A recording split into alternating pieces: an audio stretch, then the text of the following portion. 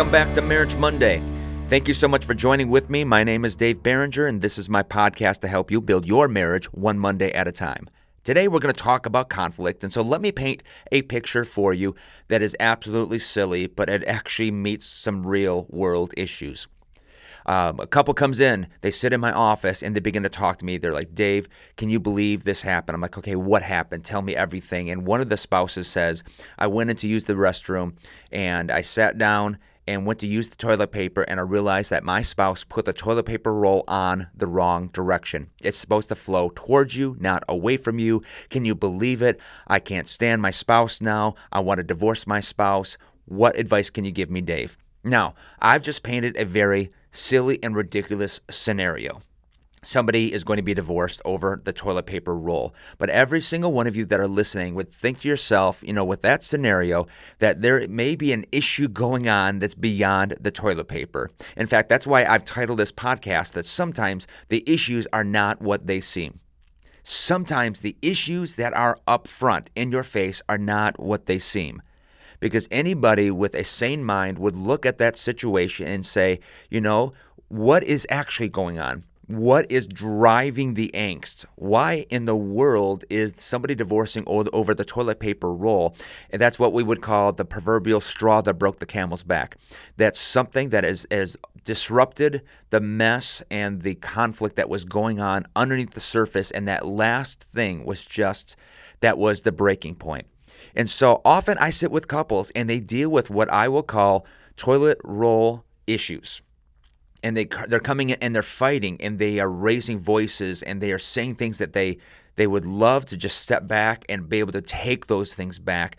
But nevertheless, these toilet roll issues are coming up and people are watching their marriages crumble because they're not recognizing or realizing in the midst of all their bitterness, their angst, and the conflict, they're not realizing that what they're fighting about is not really what they are fighting about. So I want to take you down just 3 levels. I want to just walk you through 3 levels to get to the deeper things, to rooted things in your relationship so that when you have conflict, you can have good, productive, and redemptive conflict. So let's get to level 1. Simply ask the question, what are we fighting about? What are we fighting about? Couples fight on all sorts of topics: finances, chores, sex, parenting, in-laws, friendships. You can name a lot of subjects, and all of us fight and have conflict about different issues. But what causes the most trouble often isn't the topic we're fighting about, but many times it's something deeper. And often you have to step back and ask the question, what are we actually fighting about? What is driving the angst? What is driving the anger? If it's one of those issues where this is a roll of toilet paper, what is driving the issue? Let me give you a real situation where I had a couple come in and talk to me, and one of them was just, they lost it because they went to get the dirty clothes, and they went to get the basket and realized that a lot of clothes were sitting around the basket and not in the basket, and it brought just an eruption in the marriage. Absolute conflict. People are saying things they shouldn't say, things they want to take back, and it's all over that. And when I began to ask that simple question, what are we fighting about? What are you fighting about? And as we begin to strip back the layers, it really wasn't about dirty clothes. It wasn't about missing the basket. What it was all about was a lack of consideration for the hard work that somebody does in the house. The chores and the things that have been divvied up, when it came to that specific thing over time, it wasn't about dirty clothes. It was about a lack of consideration. And that lack of consideration was not just the dirty clothes. It was in other areas around the marriage. And so instead of talking about dirty clothes, I got them talking about that feeling of consideration and having consideration for one another. And so maybe a solution to help you with this first level is recognizing conflict patterns. Look at this stuff. What are the things that constantly come up within the home? What are all the little conflicts? Well, Dave, I don't like to bring up certain subjects because that just invites conflict. But I would really challenge you for you and your spouse to sit and talk about what are the quote-unquote untouchable areas that you shouldn't talk about because of the conflict. Why don't you talk about them? Because perhaps if you can look at what you're fighting about and you can learn how to navigate those things instead of avoiding those topics, you can actually find healing. Here's the second level. So first level is what we fight about. Second level, how we fight. How do you fight? And now, sometimes this is not even a specific topic that makes you fight a certain way, but sometimes people will go into conflict, and some people, they're going bare knuckle style. I'm not talking about physical abuse, but they go for the win at all costs. And so when it comes to how we wage war, it's how we fight that war that many times how we get judged, because every single couple will have conflict. But understand that how you fight many times is more important than what you're actually fighting about.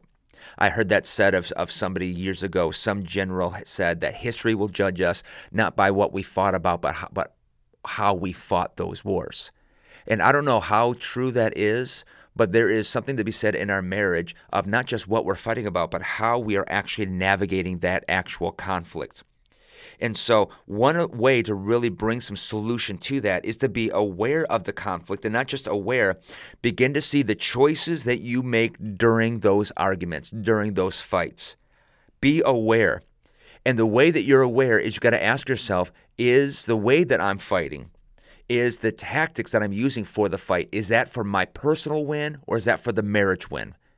Am I going for a personal win where I come out shining and I come out getting my way? I come out making sure that everything's my-sided.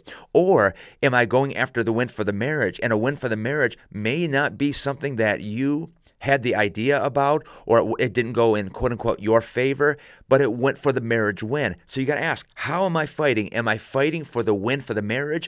Or am I fighting to make sure I get my way? I get what I want, and I come out looking best out of anybody. You got to ask, how am I fighting, and does it go for the marriage win?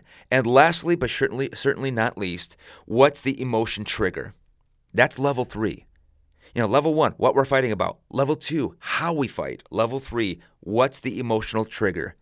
I think every one of us have somehow lost it during some sort of conflict, whether it was at work, at home, with our kids, out in public, in traffic. We've all had something that has made us react in a way that just doesn't make sense with who we are and our personality.